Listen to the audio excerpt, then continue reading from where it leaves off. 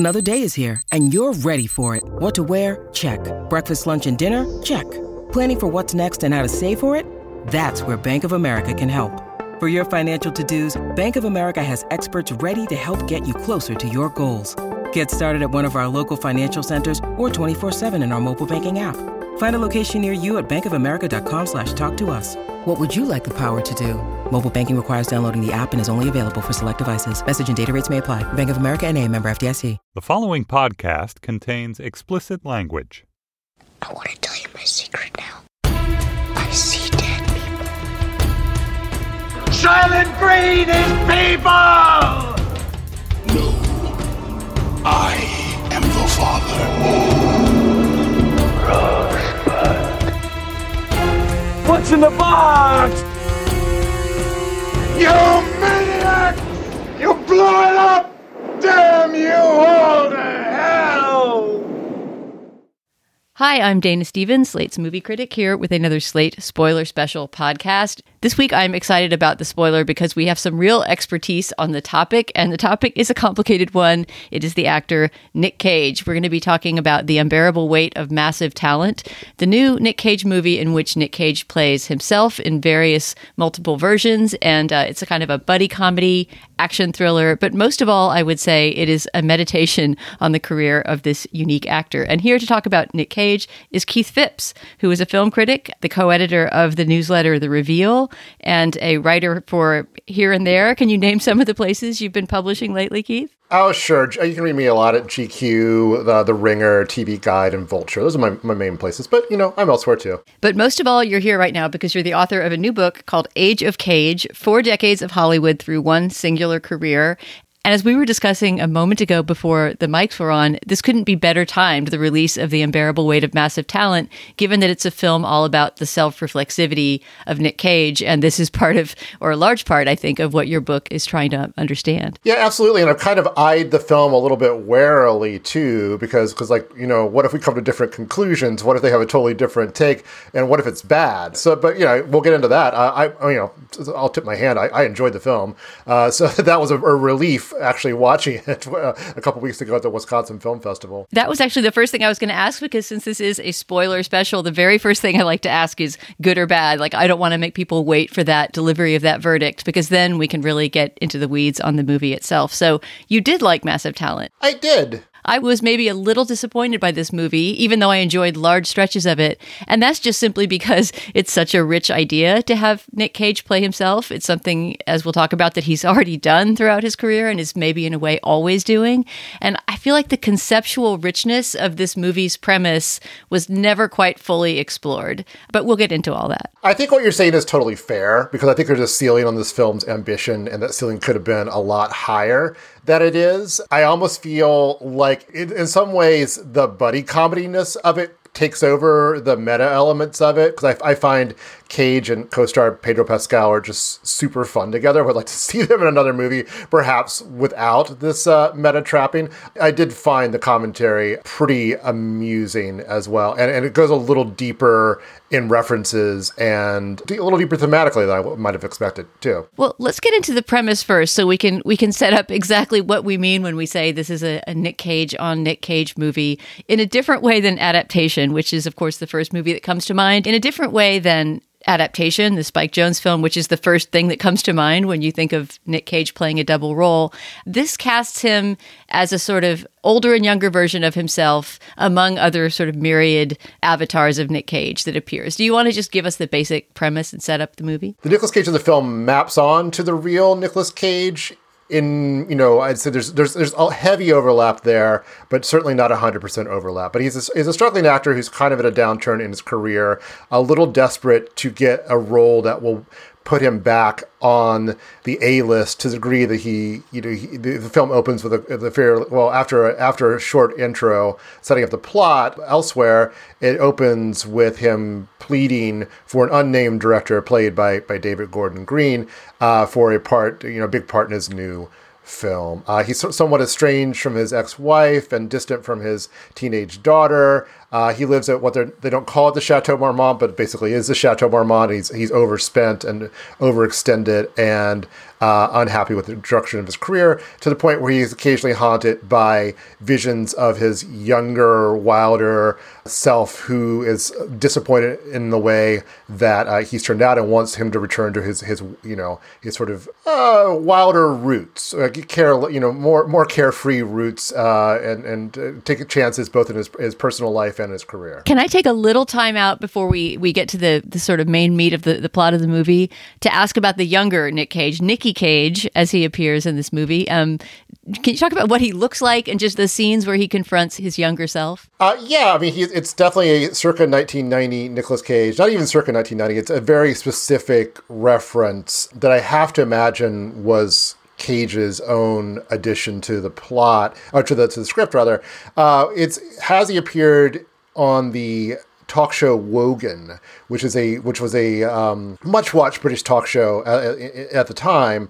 And if you watch this clip, if you go to YouTube and just look Nicolas Cage Wogan, Wogan, it is about a 5-minute clip of either someone losing their mind on television or putting on a very smart piece of performance art, or maybe both at the same time. I'm not sure. He comes out in a leather jacket, does karate kicks, yells, screams at the audience in enthusiasm. At one point, he takes his shirt off. Doesn't he throw playing cards at the audience, or is it cash that he's throwing? It's cash, I believe. It's been a while since I watched the clip, but yeah, it is just obviously an attention-getting appearance, whatever the motivation or whatever the amount of performance involved in it. But that is the guy. It makes sense that particular moment on the Cage timeline at his most unhinged and happy to be, the Joker in the deck of Hollywood,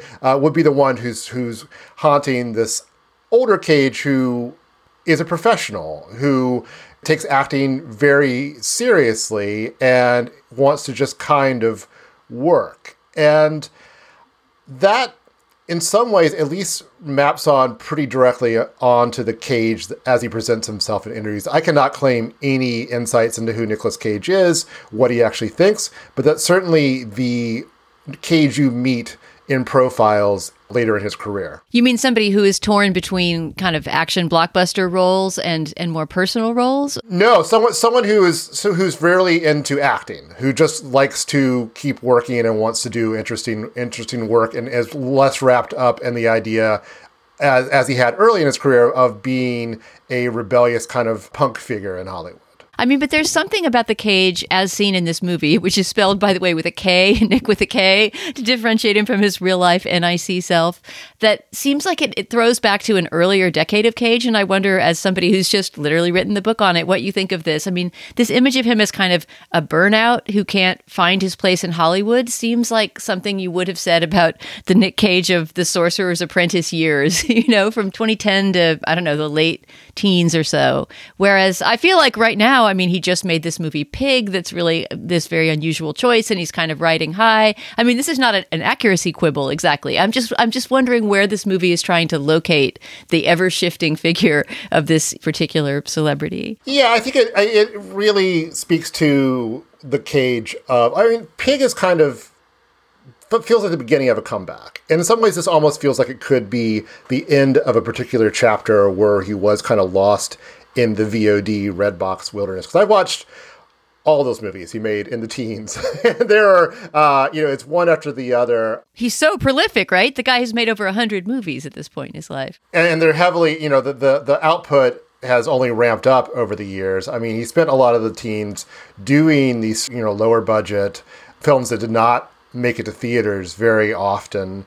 And a lot of them are honestly more interesting and ambitious than you might think. Some of them are not. But there's work with some promising directors and work with, Paul Schrader in a couple of films here. And, I think insofar as he had, I think the choices he made he went for the most interesting projects he could during this time. But there's a lot of just sort of drifting from film to film because it's a job. And I think that that's the Nicolas Cage we kind of meet here, or at least an impression of that Nicolas Cage as imagined by the screenwriters, more than the Cage of the last, let's just say, year, because I think Pig was a film that kind of reminded people that this was an actor of massive talent, to borrow the phrase from the title. It seems to me like it's been a really long time since Nick Cage gave a rat's ass what anyone thinks of his career or his choices, and sometimes that has served him well and sometimes it served him ill. But the actor in this movie, the fictional Nick Cage, seems like someone who's a little more caught up with concern with his reputation. He's also deep in debt, which I think Cage is not anymore, but famously has been in the past. So, I mean, in an interesting way, it's sort of mining a low point of the real life Nick Cage's career and personal life in order to create a conflict for this fictional Nick Cage. Right. It's sort of like the public perception of who Nicolas Cage might be. But also I think it's respectful in a way that you can kind of reclaim some dignity about that public perception of him. He turned down the role several times, but I think, I can see why he actually took it in the end, because it is as self-deprecating as he is in it, and as many sort of little jabs it takes at the somewhat the downturn in fortunes that he's experienced. It is really respectful of him, and to circle back, presents him as someone who takes acting seriously, which is something that runs throughout Cage's career. I mean, if you watch his acceptance speech for the Oscars for Leaving Las Vegas, it's really simple and heartfelt. It's like, I know it's not cool, but I just really love acting. And I do think that is at heart something, there's something really true about that when it comes to Cage himself. Yeah, I mean, I guess here's where I could get a little bit into my critique of this movie, which has much more to do with it not going far enough and deep enough than with anything it does do. It's quite a fun romp, if a little bit shaggy toward the end. But the fact that, as you're saying, it's kind of mining this side of Nick Cage that is almost, we think of him as somebody who's an ironic actor or a camp actor because he appears in so many over-the-top roles, but this part of him that's very sincere and very hardworking, and has a really strong work ethic as an actor. I feel like this movie leaves out some of the deepest wells of his neurosis and the things that really make him the interesting figure, both public figure and on-screen figure that he is. And that includes some stuff that you get into early in your book about his troubled relation to the Coppola family, which he is a member of, right? He's a nephew of Francis Ford Coppola, and his father, Coppola's older brother, was a hugely important figure in Coppola's life. And, he has, I think, a lot of, or at least at the beginning of his career, it seems, had a lot of hesitancy about being identified as a Coppola, even though he worked several times for his uncle directing him. And none of that gets folded into the movie. I mean, I feel like this movie doesn't quite have the courage of its convictions, and maybe that was too painful for him to explore, or he didn't want that in the script. And obviously it shouldn't be built only around, those nepotism charges early in his career or anything like that. But I just feel like there's so much more to Nicolas Cage that in his multiverse, right? I mean, to use the terms from another movie he appeared in, Spider-Man Into the Spider-Verse. In the multiverse of Nick Cage, there's so much more than is dreamt of in the philosophy of this movie, and that I found frustrating. That's why you watch this movie, you have a laugh, you roll into the nearest bookstore, you buy my book, and you get to explore the rest of it. No, I know what you mean, though. I do think there's some of that in the Nicky Cage character, though, where, this was someone who, I cover this in the book, but he was really uncomfortable with Moonstruck, being a big hit and making him a heartthrob. The film he makes right after that is Vampire's Kiss, which is a low-budget horror film, dark comedy, which contains some of his grandest gestures as a young actor, including infamously, it's a spoiler special, so no one will spoil that movie a little bit, eating a cockroach on camera, which was his own kind of improv insistence, right, on doing that. Right, yeah, and it was 2 takes too, so boy. But there's a Los Angeles Times profile of him as at the height of Moonstruck's popularity in early 1988, because it was kind of a slow burning hit. It came out in the end of 87. The expectations for it weren't necessarily that high, and it just kept playing and finding a bigger and bigger audience, and making him more of a Hollywood star than he'd ever been before, despite being well known up to a certain level. And so the profile of him in the Los Angeles Times is the top of the page is him looking very dreamy, floppy-haired, kind of a little tortured, and the bottom image is him eating a cockroach. So, this is someone who is really kind of torn between, working in Hollywood and this idea of himself as a rebellious, I'll try anything punk actor. So I think, some of those neuroses, while they're not given very specific, gone into in specific detail, I think they're kind of folded into that Nicky character.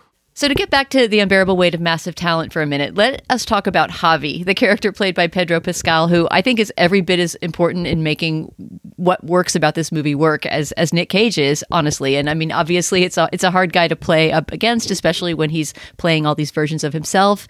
But Pedro Pascal nearly steals the movie from him. It's a wonderful character. And I wonder if you could talk about fandom, Nick Cage super fandom, as expressed through the character of Javi Gutierrez. Yeah, Javi Gutierrez is a character who's a person whose vast, if sort of vaguely acquired wealth allows him to pursue a super fandom of Nicolas Cage to the point where he has, at one point, is discovered like a shrine that includes things like a mannequin of Cage holding the guns from Face Off and other bits of Cage arcana. And it's just it could be such a creepy idea, but Pascal plays him as just so sweet and sincere and wholehearted in his appreciation of Cage's career that it becomes a totally different dynamic at all. I mean, Cage within the film is disarmed by his, warmth and honesty, and I think we are too watching it. So it becomes what could be a fairly unsettling story of obsession becomes a really sweet story of two men bonding and becoming friends. At a point where, and I think, other films have tackled this as well, but I think, at a certain point in your adulthood, it becomes hard to make new friends, and this becomes a story about that in some ways. Yeah, those are my favorite scenes by far of the movie, are the scenes in the first third or so, I would say, when these two men go from, being in this odd sort of standoff where, Nick Cage, fictional Nick Cage, just assumes that this guy does have an unhealthy obsession with him and is a creep, and that, he's just doing a cynical cash grab job of attending this birthday party in Mallorca at a fabulous house. And then in a couple of scenes, one a drunken scene on, I think, their first night together, and then later on a scene where they're tripping on acid while unwisely driving on a narrow road on the side of a mountain, that you see them really discovering each other. And as you say, bonding and becoming close friends. And those moments are so sweet and endearing. And the things that they bond over as well, many of which I think are drawn from Nick Cage's own life, are extremely endearing. For example, their shared love of the German expressionist film, The Cabinet of Dr. Caligari. Yeah, apparently there is a deleted scene that is either part of the acid trip or some other part that pays direct homage to Cabinet of Dr. Caligari, which I hope surfaces in some way. But yeah, Cage has been talking about German expressionism as an early influence from the first interviews he's given. it was something sounds like his father basically gave him a crash course on classic world cinema at perhaps a too young age, but things like Caligari and Nosferatu made a deep impression on him. And you can see it in his acting quite a bit. It is, I think he's really one of the few actors of his generation to draw that heavily from expressionism. So it's a neat thing for them to bond over. That and being exposed to the wonders of Paddington 2 by Javi's appreciation of that and coming to recognize that as a great movie it is. That to me is a really nice moment as well. Oh yeah, them watching Paddington 2 together is absolutely fantastic. And as long as we're spoiling, it's also very sweet that ends the movie, right? Because there's this frame story about Nicolas Cage's real life family, or rather his fictional character's family, played by Sharon Horgan as his ex-wife and Lily Sheen as his daughter, who are annoyed by his, constant attempts to get them to watch German expressionist movies and, bring them into his world. And he's seen at the beginning as this real narcissist, right, in relation to his daughter. But then in the final scene, she manages to get him to bond with her over Paddington 2. So you also see that the Javi character has given something, right, has given some sort of enrichment to the life of the Nick Cage character. Right, and it's kind of the sense that this is a friendship that will continue as well, and kind of reinvigorated him creatively in some fun ways too. I also couldn't resist the scene in which the two men tour the collection of Nick Cage memorabilia at Javi's mansion, which again, without the right writing and acting for that scene, could have been a very creepy moment, but instead it plays with precisely that kind of creepiness and makes it somewhat endearing. I especially love when Nick Cage offers to buy the wax sculpture of himself. What movie is that from, where he's holding the two gold guns? Oh, of course, yeah. Castor Troy, right. But I love the poorly made nature of that bad statue. It's not exactly Madame Tussauds worthy. Yeah, and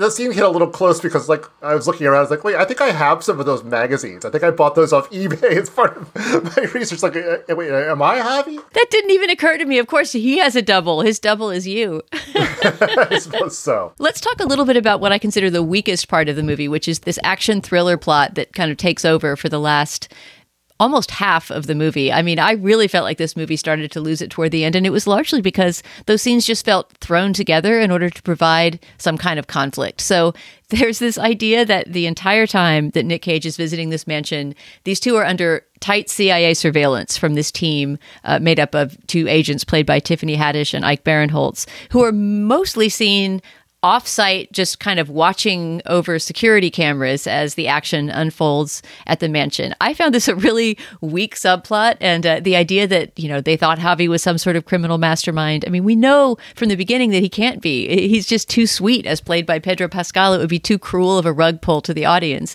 So sure enough, it turns out that, it's actually one of his associates who is this terrible international criminal mastermind who's kidnapped the daughter of, what is it, the president of Catalonia? Doesn't matter. I believe so, but yes, but it doesn't matter. I mean, I guess I was talking about this with my co-host of the Slate Culture Gabfest this week, because this is one of our topics on our show, and both of them pretty much unreservedly loved the movie and thought that I was being a crank and a priss because I wanted this. I just wanted more from it. I just felt like it promised us so much. It gave us so much in that friendship and those two performances, and it was just kind of weak that it felt like it had a really slapped on sort of screenwriting 101 action plot tacked on. It does kind of lampshade it. It's the closest it comes to, sometimes I think it plays like adaptation light in some ways, but I think it's closest it comes to paying direct homage to adaptation by talking about the third act. And the third act is different in regards to the screenplay they're concocting and then shifting into action mode. I did love seeing Cage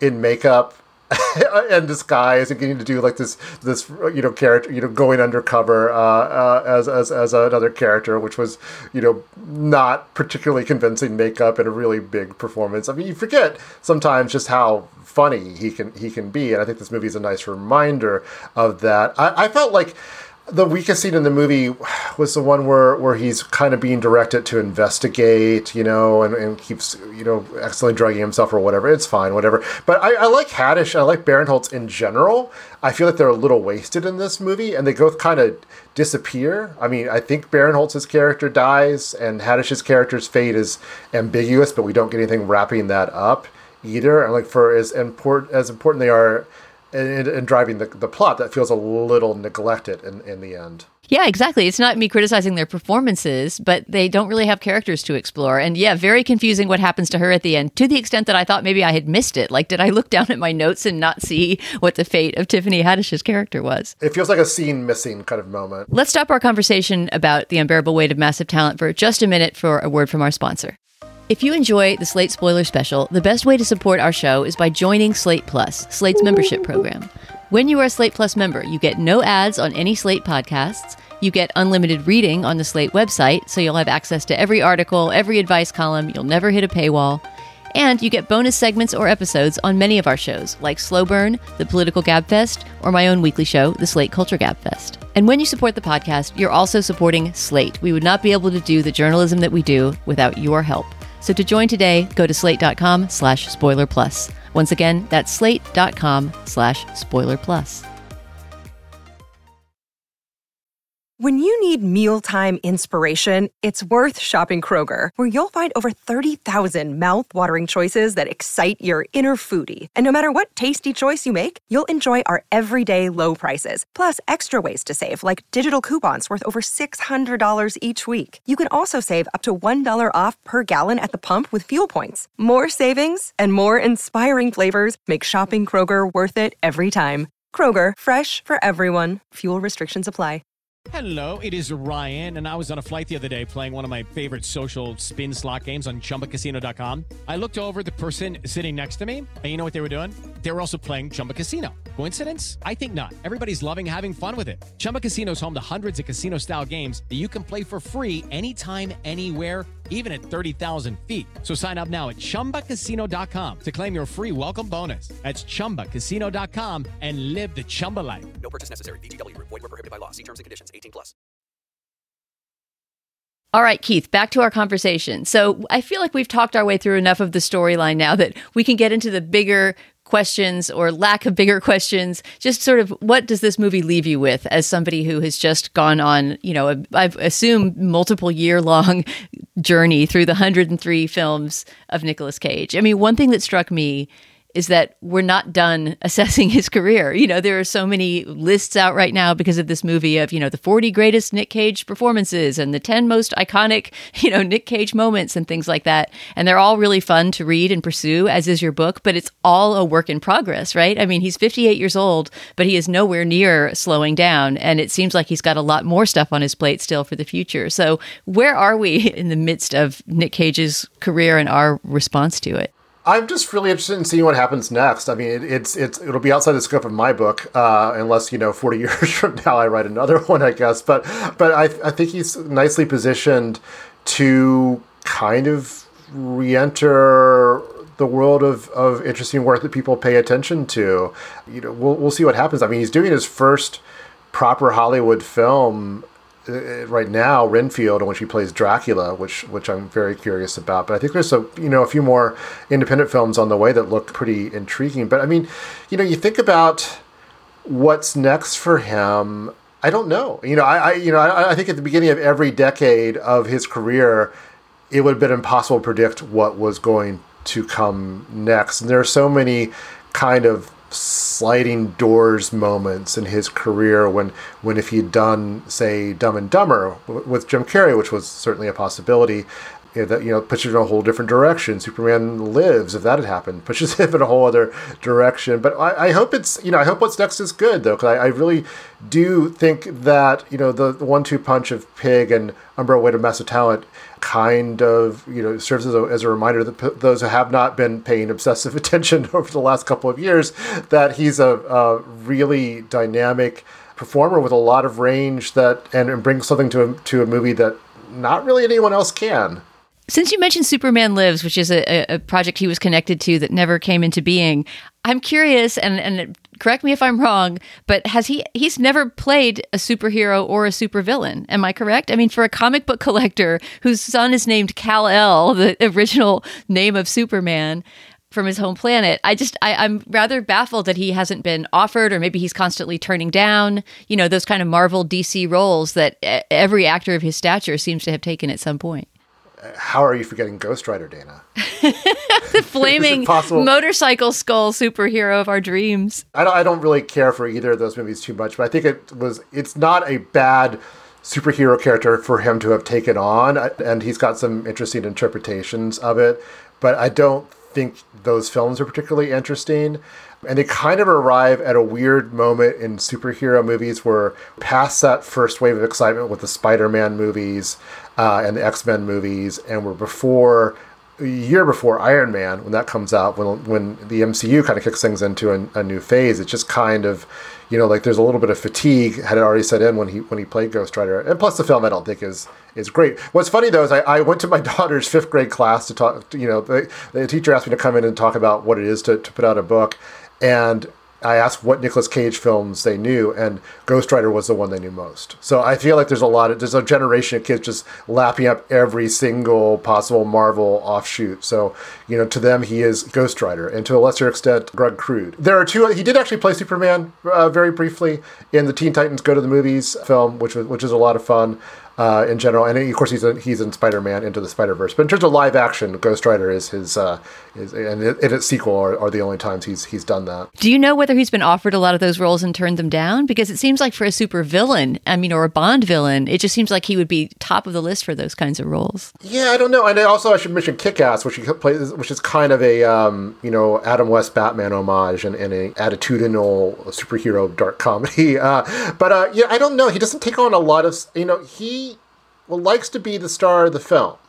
And, villains are rarely the star of the film. And so I don't know specifically if he's turned anything down, but I kind of have to imagine he's chosen, he would choose to enter that world very carefully, if at all. Okay, Keith, I think we maybe are done with this slight, but I think at worst pleasant and at best, rollicking adventure, The Unbearable Weight of Massive Talent. It speaks a lot to the weirdness of Nick Cage's career that this extremely weird premise is far from the strangest thing he's ever done.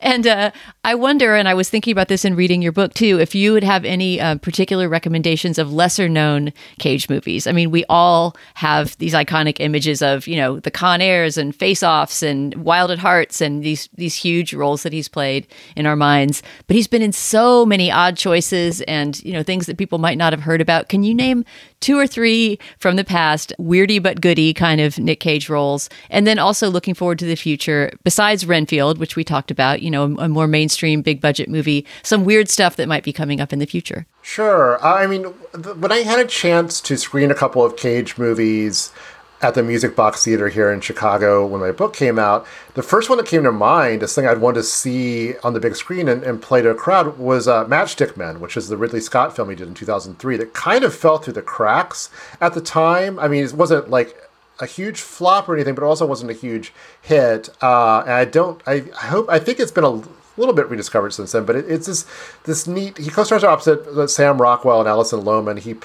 Cage plays a con artist, not con man. He's very specific about that. His character is, who has some sort of combination of OCD and Tourette's that he struggles against in his work. And, I think it's a really good performance in that he starts with the humanity of this person and then adds on the mannerisms, whereas I think a lot of actors might have just gone with the mannerisms first. It's got some neat twists in it, which was kind of fun to see with a crowd because not everyone knew what was coming.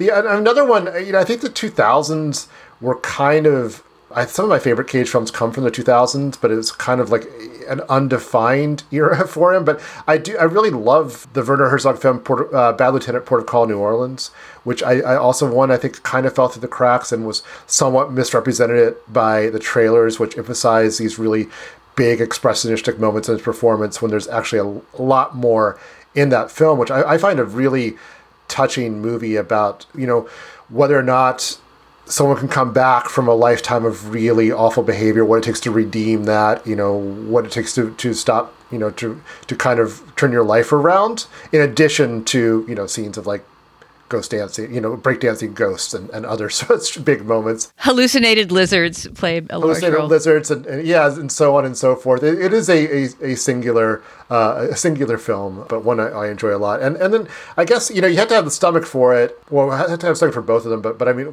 the one that really, I have to point out Mandy, which was really one of the real sparks of inspiration for my book. Seeing that with the crowd and recognizing this is an actor who was doing something new and interesting after watching him all these years, he could still surprise me. So that's definitely one I would recommend, which is this really, how do you describe it? It's this really artistically bold revenge/horror film, but grounded in these really deep emotions. I mean, it is, it's a violent film in which he takes on a whole cult of, killer religious cult, but also I find a really touching movie about loss and and sadness. Not unlike Pig in a way, Mandy, right? I mean, with a woman in the place of the pig, but it's a revenge thriller that is also about love and how, his desire for this gory revenge springs from his great love. With a lot more axe fights than Pig. And then the one he made right before that is this darkly comic horror film called Mom and Dad. Did you ever see that one, Dana? No, definitely not. I don't even know if I've heard of it. It got some attention at the time, but it's directed by Brian Taylor, who's half of the Neveldine and Taylor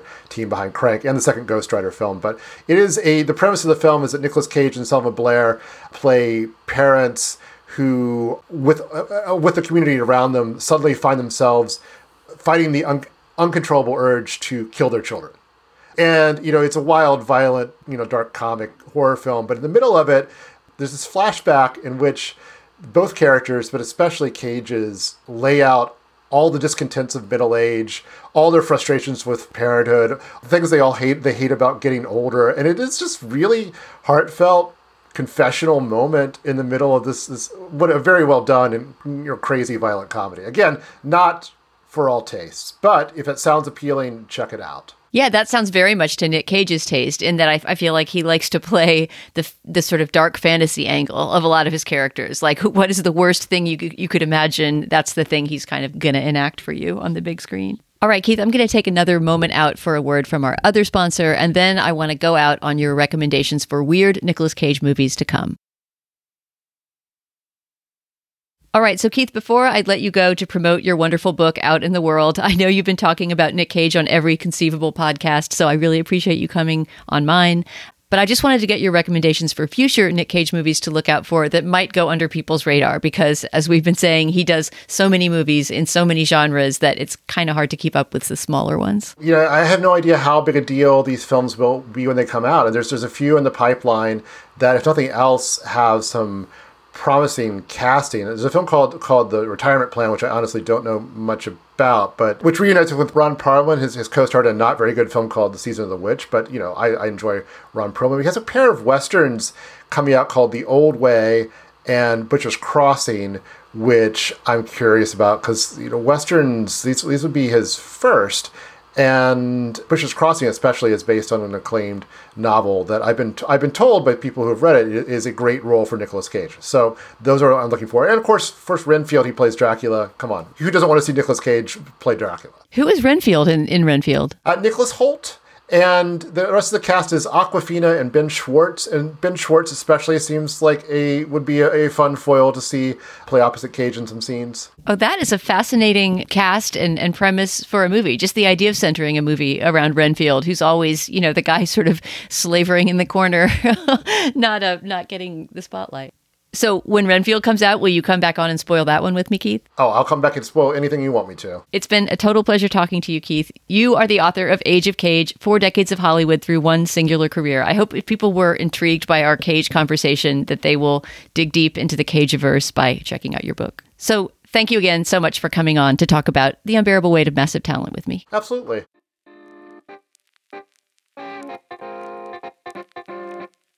That does it for this Slate Spoiler Special. You can subscribe to the Slate Spoiler Special podcast feed in whatever podcast app you're using. And if you like our show, you can rate it and review it in the Apple Podcast Store or wherever you get your podcasts. And as always, if you have ideas for movies or TV shows you would like us to spoil or other feedback to share, you can send it to spoilers@slate.com. Our producer is Jasmine Ellis. Alicia Montgomery is the executive producer of Podcasts at Slate. For Keith Phipps, I'm Dana Stevens. Thanks so much for listening, and we'll talk to you again very soon.